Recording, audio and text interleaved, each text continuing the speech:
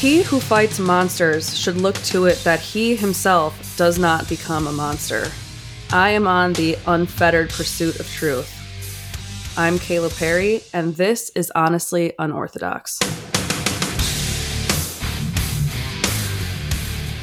All right, everybody, welcome back to Honestly Unorthodox. I have had quite a week, as I'm sure many of us have had quite a week.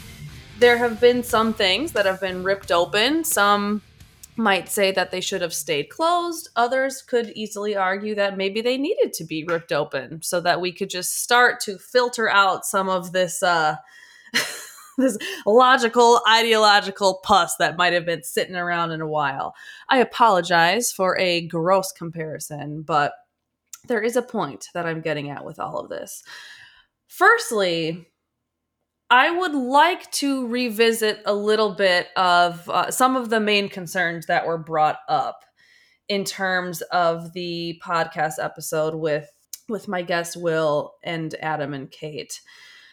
Prior to our recording, so before we even pressed the record button, we had spoken the night before and even the morning of about the issues related to Norway and Denmark and how they're, I guess, not only tending to their disabled population there, but primarily their very almost flagrant attempt to abort any fetus that had Down syndrome. This being said, we thought it was a really interesting topic to bring up to Will, who happens to be a history teacher. And his perspective was that of a historical perspective because that's his area of expertise. So when I have guests on, I like to frame questions in a way that caters to their expertise and their wheelhouse, and I guess even language that they would use. This being said, I think I may have gone into the episode assuming that people would understand what we were referring to. I also wanted to assume that if there were concerns about how things were phrased or worded or even addressed between the four of us, that the best intent would have been assumed. It wasn't, so I should bring up the fact that not any single one of us would ever in any galaxy support eugenics. I mean, we actually said that in the episode. You could hear it. You could read it in the transcript that we all agreed that it was a horrifying concept. That being said, knowing this going into the recording, we thought we were coming from a place of curiosity and intellectual humility and feeling like we were talking about a topic that was important. This is a societal issue. Abortion is a massive societal issue. The care of people with mental illness and disabilities is a long-standing societal issue. All of these things are very long-standing debates, none of which are new, and they can feel very new and they can feel very fresh depending on how things are brought up. So we felt like we had a point with the conversation that was brought up. I still contest that we had a point. The point being there are issues that no matter how triggering or harmful or emotionally upsetting or what have you they are, they're important to address because historically ignoring important issues has never led to any solution to any positive outcome. And I worry that as clinicians who are responsible for teaching emotional regulation and communication skills and tolerance and all of the basic building blocks of what it means to build meaningful relationships with people, I worry that if we're very quick to try to censor things because we don't like them, or we demand that they be worded in a way that's a little bit more palatable, then we're focusing more on the language change and we're moving further and further and further away from the actual solution. And when we put so much energy into something like a language change, which in some arenas could be very helpful because culture evolves, as does language, it really can detract from the heart of the issue. And I think that's what we see a lot of in society as it stands right now. So this being said, I have some questions that came in that were really, really good questions in relation to not only the podcast, but just in general. Here are a few that I wanted to go ahead and talk about. First question, how can we improve the lives of disabled people? Ooh, this is a really tough question because there's not a lot out there right now that exists to I guess encapsulate all of the challenges and struggles that people with disabilities and mental illness have to contend with in their day-to-day. There are ABA clinics abound for preschool age autistic children, which, don't get me wrong, it is vital that those services be there. And I'm happy that they're there. Again, going back to my concern about we can be a little narrow-minded sometimes in terms of we pour so much of our energy and we allocate so much time and so many resources to this population that we seem to forget that they grow into adults. And when they grow into adults, that's when the challenges really start to show themselves. And that's when challenges become very hard to address because these people aren't given the same resources, the same attention, or even the same love as the 4-year-old that has autism or a related disability. So all of this to say, I don't know. I don't know how we can improve the lives of disabled people. It's a horrible issue that continues to remain horrible because, one, I think all of us who are in the field or somewhat familiar with it can attest to the fact that it is insanely difficult.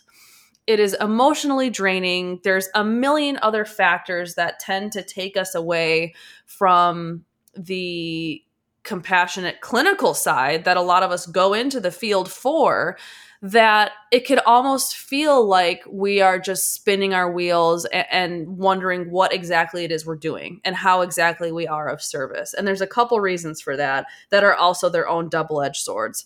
One, insurance funding is wonderful in the sense that it allows us to get all of these services and procedures and protocols, any medication, anything that we would need to increase our quality of life. I can't imagine many people that are able to pay out of pocket for these sorts of things, specifically something like behavioral therapy, which tends to have very, very, very extensive hours. So in that regard, insurance is imperative if this is to be something that's accessible to everybody, which I think it should be. I think everybody should have access to basic healthcare. On that same token, insurance funding and primarily things like big pharma and even therapeutic sectors, they profit off of a lack of progress. So when medical companies and pharmaceutical agencies and all of these massive corporations are there, I'm going to word this in a way that's worded far more eloquently than I think that I can say it. This is an article by an author named Gurwinder Bhagal, who just writes beautifully. His Substack is called The Prism, if you ever want to look into the work that he's doing. But the way he describes this is called the Shirky Principle, which states institutions will try to preserve the problems to which they are the solution.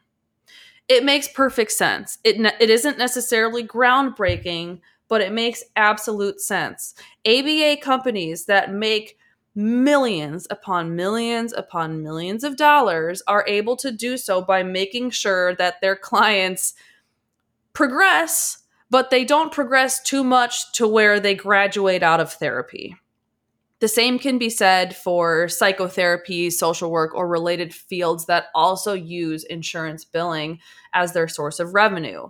The only means by which revenue will be almost like this bottomless pit. I think about bottomless menus in restaurants.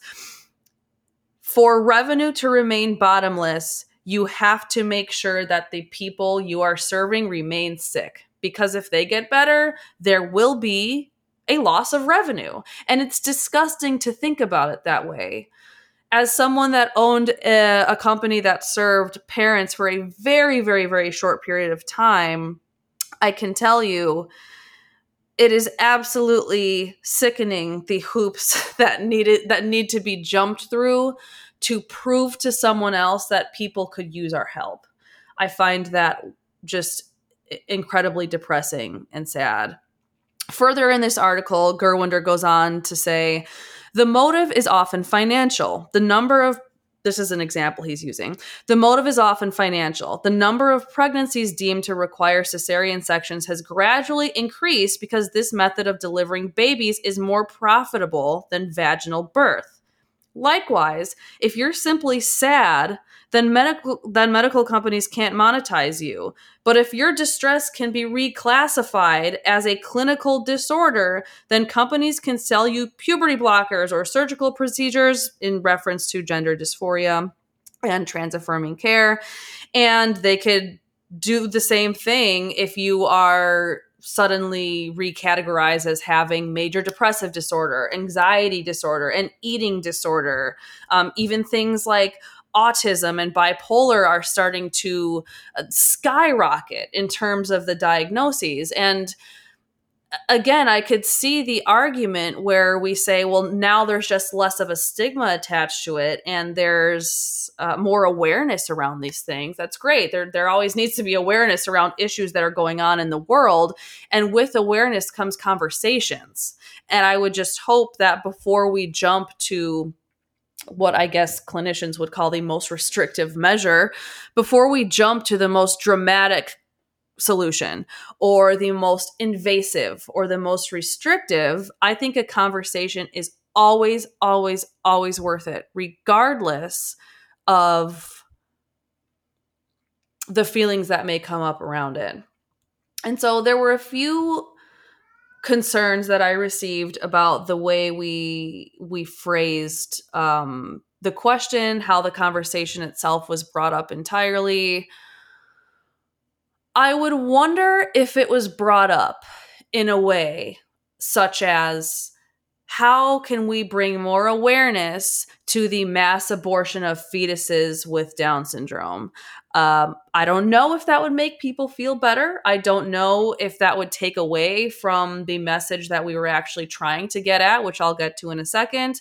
But my concern, again, is if we focus so much on the language, we're really not getting to the issue. The issue being services right now for adults with disabilities and adults with mental illness is absolutely awful in this country.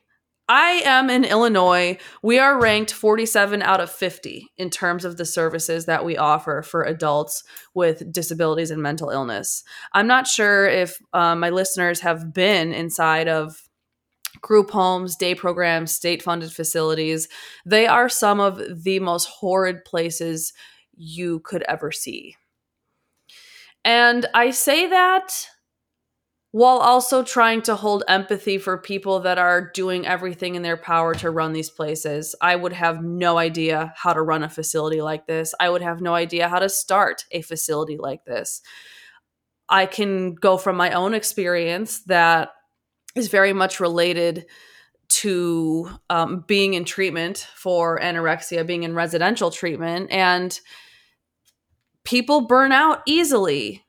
Because of the emotional burden that comes with caring for people with very complex needs. And there's nothing wrong with saying that you're desensitized or that you're emotionally burnt out or you're emotionally checked out or you're mentally just not passionate about it anymore. That has nothing to do with what you're able to do necessarily as a clinician or your character. I think when we could become more honest with ourselves about the current state of services, specifically for people with disabilities and mental illness, because that's the only way that we could actually come up with a solution. But when we cower in fear because we hear something that is very startling, to which by the way, I empathize with. I empathize with things that are startling, or I cringe when I hear the way certain things are said. So I'm fully on board with the cringy feelings that come up.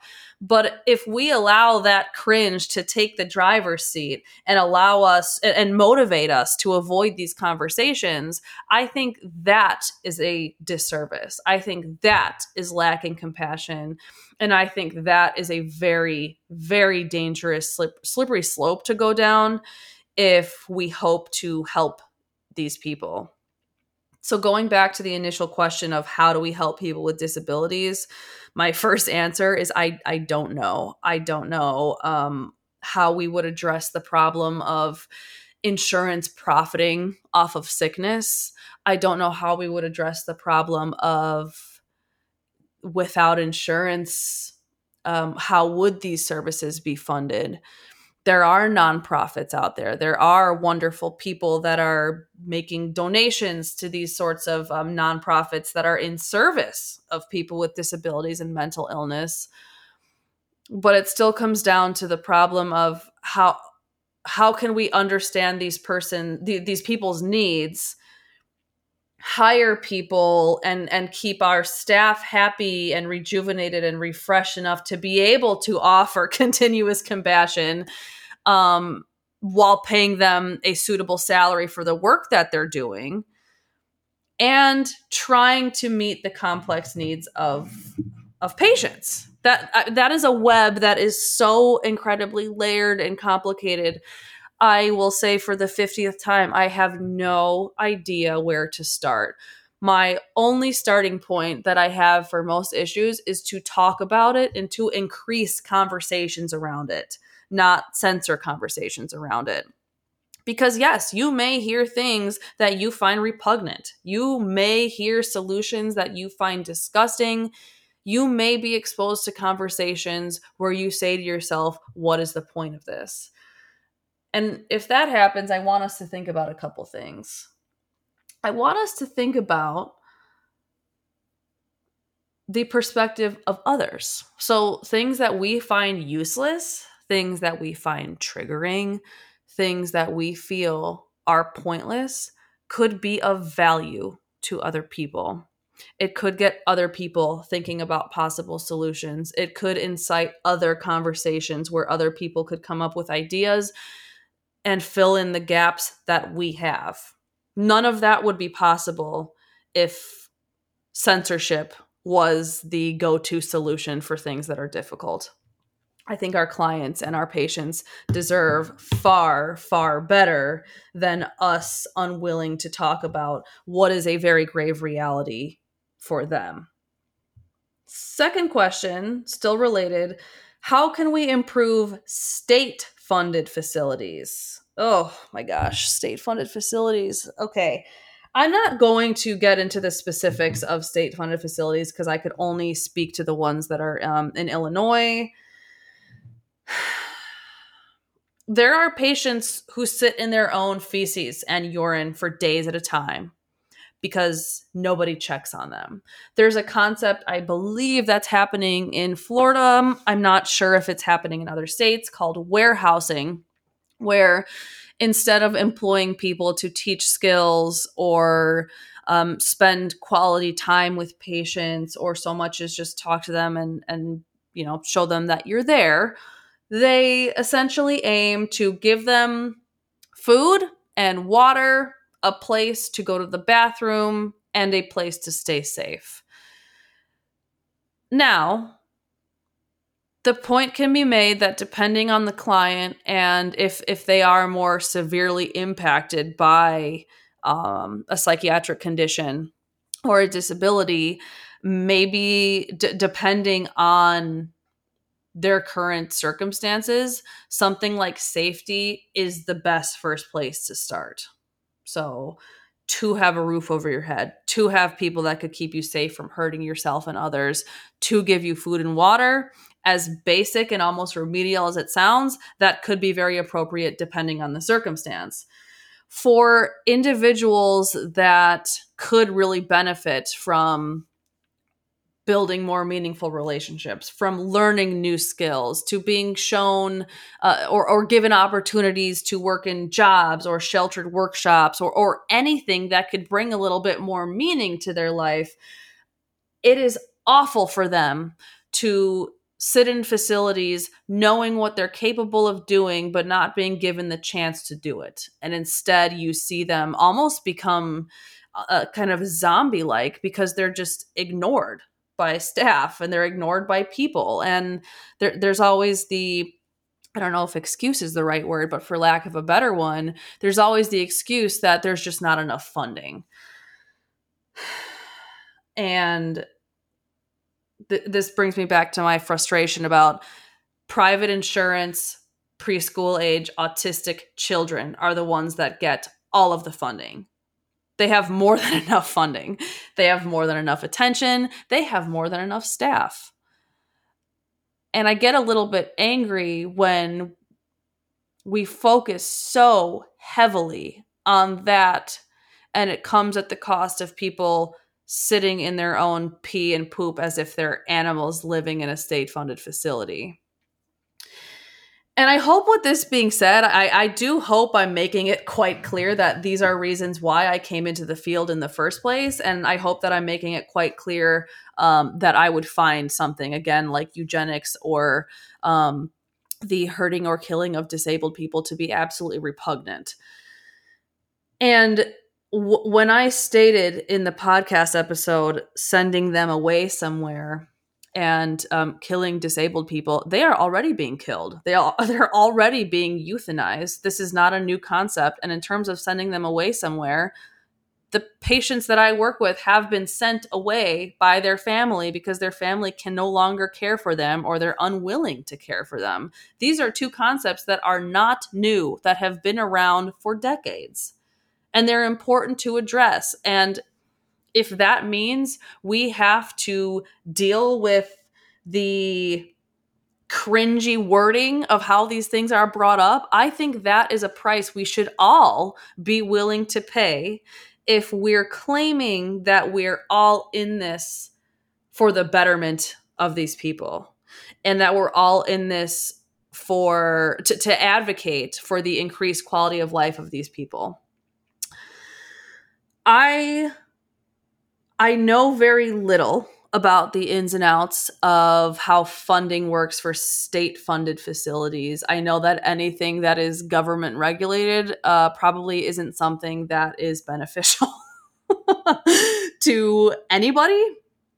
And I wouldn't have any idea where to start in terms of, again, the argument can be made for, should we take down all state-funded facilities? Well, I don't know. This is kind of on par with when the JRC argument was very much in the forefront, is if it means that, yes, is the quality of service pretty shitty, relatively speaking, 1,000%. Could it be argued that their quality of life is next to zero living in a state-funded facility? It absolutely could, based on what I've seen in state-funded facilities. Now, would it be better if they had nowhere to live? Would it be better without a state-funded facility? Where would they go? What if their parents die? A lot of these people do get older. They do age. And if they've been in ABA companies where they turn 18 and they're still treated like they're 5, it's very unlikely that they're developing skills necessary to function independently in society. So when their parents die and they are inevitably sent away to a group home, a day program, a residential hospital, a state-funded facility, they're left with a very splintered toolbox to be able to derive meaning and attain happiness the way that a lot of us do, and in a way that a lot of us take for granted. So I would hate to see us just attempt to tear down everything that we take issue with without any sort of viable replacement. As of now, I don't know what a viable replacement for a state-funded facility would be. I know in a book I read called The Great Pretender, by an author who was just that this poor thing, my God, she was flipped around and cycled as if she was in a washing machine through over 10 psychiatrists, psychologists, neurologists, cancer doctors. And she had, I'm getting the name wrong, she had some form of encephalitis, which presented as psychiatric symptoms. So she did quite a few stays in psychiatric facilities. And you read about how these people are treated, and it is just absolutely disgusting. I mean, to be middle-aged in adulthood and beyond, and to be spoken down to as if you're four and you don't know how the world works and you don't know who you are, is awful. And these are the only places a lot of these people have to go to. In Europe, they had quite a few facilities that resembled they looked more home-like. So they had living rooms, bedrooms, kitchenettes, things like that. So it's kind of like a hotel, but it had more of a homey feel to it. And it was housed on this massive plot of land. So there were acres upon acres, and there were horses and animals and gardens, and a lot of the patients that were there, I have to double check the date. This was definitely not within the last 20 years. I want to say this was in the 80s, but don't quote me on that. And I believe it was in Sweden, that a lot of their psychiatric symptoms significantly decreased to the point that they were able to live out the rest of their years in this sort of facility. But that being said, we come back to the funding problem. We come back to the hiring problem. And if they are going to be in this place that is more home-like, that has access to the same beauties that people that don't have a severe psychiatric condition or disability have, then what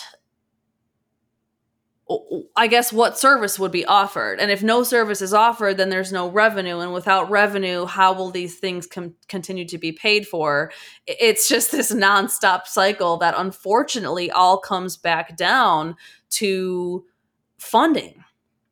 And that's horrible to say. It's horrible to think that this main barrier to being of service to people is because we don't have enough money, even though we all know that there are sectors in this country that have more than enough money.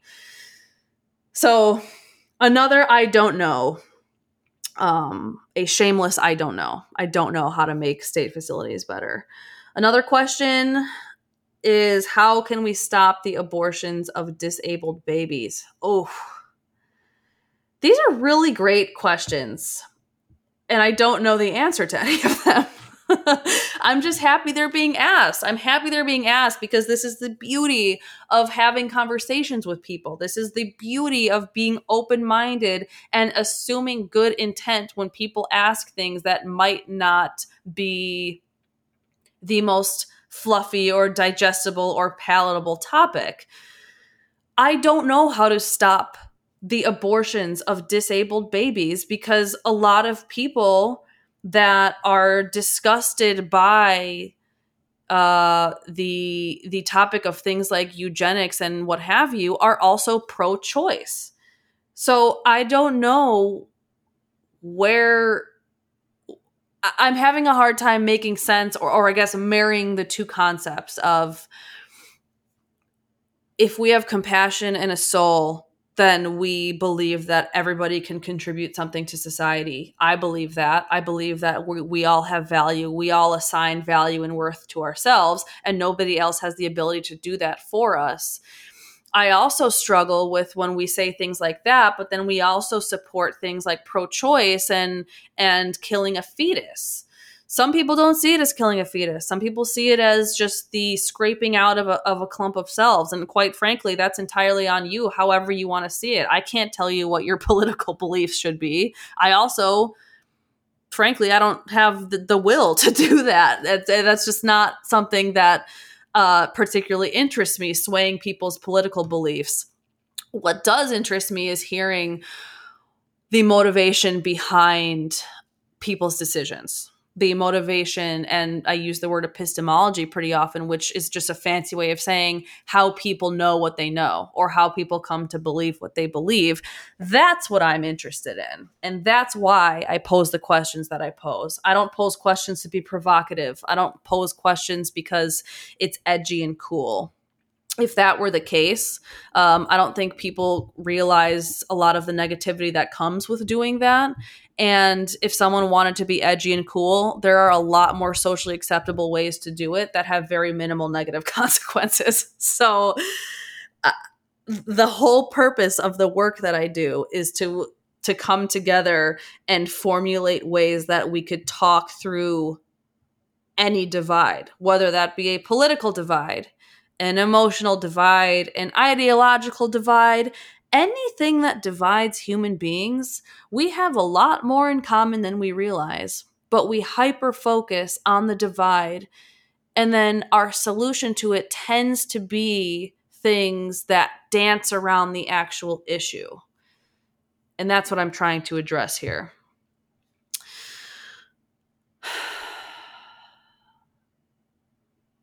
I got another question that was very much in the same realm as what I just said. And the question was, why can two people say the same thing, but one gets attacked and the other gets praised? I think that there's a lot of factors that play into this. One, we're human beings and we naturally want to belong to some sort of group. Naturally. Every single one of us. 100%. Even people that are contrarians, even people that some have called me like purposely going against the grain, everybody wants to belong to something. That's why we're now seeing groups called, heterodox group or, the dissidents of so-and-so. We naturally categorize ourselves. And that's not necessarily a bad thing. It's one of the most wonderful things in the world to feel like you connect on some level with at least one person. Even better if you could do so with multiple people. The reason why two people could say the same thing and one gets attacked and one gets praised has very much to do with how their both audiences perceive that person to be. It has very much to do with how biased we are in, or how biased we tend to be in our evaluation of other people. If we look at ourselves and feel like we have a sense of where we fall politically, ideologically, and moralistically, in a moral sense, in our values sense, if we find that one person, or we have decided, let's say, that person A is very similar to us in terms of their values, their morals, their political party, if that matters to you, their whatever it is, whatever's important to you that you look for in another person, if you feel more aligned with person A and they could make a comment that is cringy or disgusting or triggering, we are more willing to accept it as well-intentioned or a good faith statement because of our affiliation with this person's values, morals, beliefs, what have you. Whereas person B, they could have the same exact intention as person A with the statement that was made. But if we find or we assign ill intent to that person, or maybe they don't share our political views, or maybe they say things that have been driving us up the wall for a year, or we're looking for reasons not to give them the same respect as person A, we're going to attack what they think, regardless of whether it was verbatim the same thing. Because our motivations are different. Our motivations change. And our perception, our expectation of what something will be wildly influences our perception of what that thing will be. I'm going to give you an example. There was a sociological study where there were two groups of women Group A was the control group. Group B was the experimental group. Both groups were told, you're going to go do a job interview. It'll be about 10 minutes. The interviewer is just going to ask you a series of questions about yourself, your passions, and why you feel like you might be a good fit. Group A, they were just sent right away out into interviews. Group B, they were told, you know what, we're trying something that has to do with beauty standards. We're going to put a scar on your face. We're going to, make up a scar on your face using basic makeup and, stuff they would use in movies. Now, the little sneaky part of this, which was so unbelievably clever on part of experimenters, was when they were doing the scar makeup for group 2, they did it without mirrors. So group 2, they couldn't see what was going on. And as it turned out, the experimenters never put anything on the girl's face. They just told them that they were about to have a scar on their face. And right as they were about to leave the door to go to their interviews, the interviewer said, you know what, let's try this concealer to cover up your scar a little bit. Remember, there's no actual scar on their face. They're just told that there was. They went to go do their interviews, the girls with the pseudo scar that wasn't actually there. After all of the groups came back, experimenters asked both groups, how did you feel like the interaction was? Did you notice anything about the interviewer? How did it go? Every single girl in group 2 who thought that they had a scar on their face reported that they experienced hostility, that they felt like they were being judged, that the interviewer was staring at them, and that generally their interactions were negative. That is one of the most poignant studies I think I've ever read, because both groups of girls looked the exact same. Nobody had anything on their face except their own natural beautiful face or whatever makeup they came in with. But going into something ahead of time, believing they're going to look at my scar, they're going to think I'm so ugly, they're going to judge me, it colored and stained their entire experience, which likely would have otherwise been something very neutral or normal. And the interviewer was the same for both groups. I think that's very relevant to a lot of what happens societally and a lot of what happens in psychological fields, specifically in the realm of social media. Number one, social media is not real life. So we take things so seriously because social media crafts a very diluted picture of things that we should be paying attention to that aren't actually very important things in the grand scheme of societal problems. And it colors our perception of these are the people that are doing good towards this issue. These are the people that are doing bad. When we assign ill intent and we pre-digest things as if we're going to be upset by them, we are going to be upset by them even if they are the most neutral thing in the world.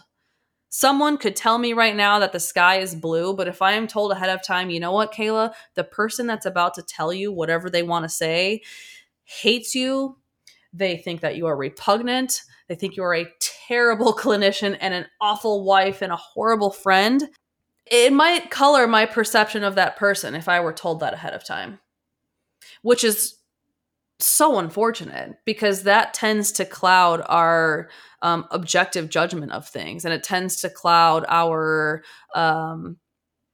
initial evaluation of what we're being presented with because we've already been spoon-fed what we should be thinking about it. So as much as I would like to say we could all benefit from staying off of social media, I think there are things about it where we could all do a better job, including me, of weaning ourselves off of it during certain times. There needs to be a little bit more of a systematic approach to it because you could still wean off of it. You could stay off of it for 23 hours a day. But in that 1 hour, if we're not actively using critical thinking and a smarter means of dissecting the information we're presented with, it doesn't matter how long you're on or off. if the critical thinking skills aren't there and the willingness to speak to people about things that we take issue with isn't there, it's all going to be for naught all the times that we feel like we're refraining from using it. I don't want to get into too much detail about how to really leverage things like social media or leverage the really positive aspects of things like being very much online. I want to save that for the Unpopular conference in October that I hope I see a lot of people at. But I will say that one of the most beautiful things about being human is that we are human. One of our greatest strengths and weaknesses, actually, is that we are human. And if we could recognize our weaknesses as things that we can improve upon, help others improve upon if that's what they want, and be willing to move beyond our own need to punish whatever transgression we see, that's how we lessen the gap. That's how we try to counteract the divisiveness that's going on, not even just in our field, in the world in general. Because I fully understand the motivation to punish and bully and attack, because I've done it. I'm a human being just like anybody else. We've all done it. And we all will continue to. But imagine what conversations could look like, and imagine what kind of solutions could be developed if we were more willing to say, you know what? I really fucked up. And if other people fuck up, if we could approach that with, I get it, it happens to me too, let's move beyond it, or even asking a simple question like, hey, what did you mean by that? All of this time that we put into our hurt feelings and anger that, by the way, does absolutely nothing to address societal issues. Imagine putting that time and energy and motivation and fire into solution-focused ideas, into solution-focused conversations. I would love to see what we'd be able to come up with if we could shift our thinking into something like that. That being said, thank you all for your support. I cannot thank the people enough that reached out to me personally and directly, those who have had Zoom meetings with me. I can't even begin to describe how much I appreciate your time and your willingness. So I hope that I continue to hear from all of you, more of you, whoever is interested in having continued conversations. You can email me at theangrybehavioranalyst@gmail.com. You can message me on Instagram. I'm very accessible. I will do my best to answer as quickly as I can. Here's to continued conversations, my friends.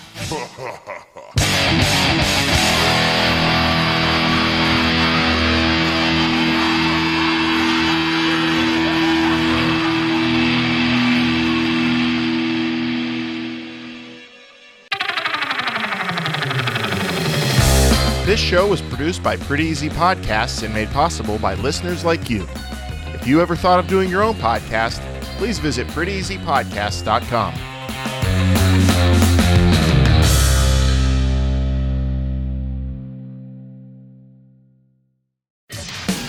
Thank you so much for listening to Honestly Unorthodox. If you've ever thought about starting your own podcast but just don't know where to start, have no fear. Pretty Easy Podcast is here to get your podcast off the ground and sounding great at an extremely affordable rate.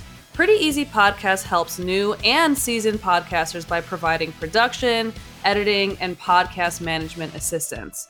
With Pretty Easy Podcasts, you can focus on your show's content while having a reliable tag team partner handle any and all of the technical aspects of podcasting to help your show sound great. As someone who clearly loves to hear themselves speak, I am completely uninterested in learning all of the mechanics of the technicalities of podcasting, the editing, and even the uploading of certain digital material that's needed to make this podcast sound as great as it does. And Pretty Easy Podcast has taken care of all of that for me, and they continue to indulge my love for getting all of this information out to you without any stress and any concern. You can go to prettyeasypodcast.com and get started today. Working with Alan and Melissa really has helped me avoid these roadblocks that so many podcasters run into with the recording, the editing, the feed management. Whether you're new to it or you already have a show, going to prettyeasypodcast.com really makes podcasting just that, pretty easy.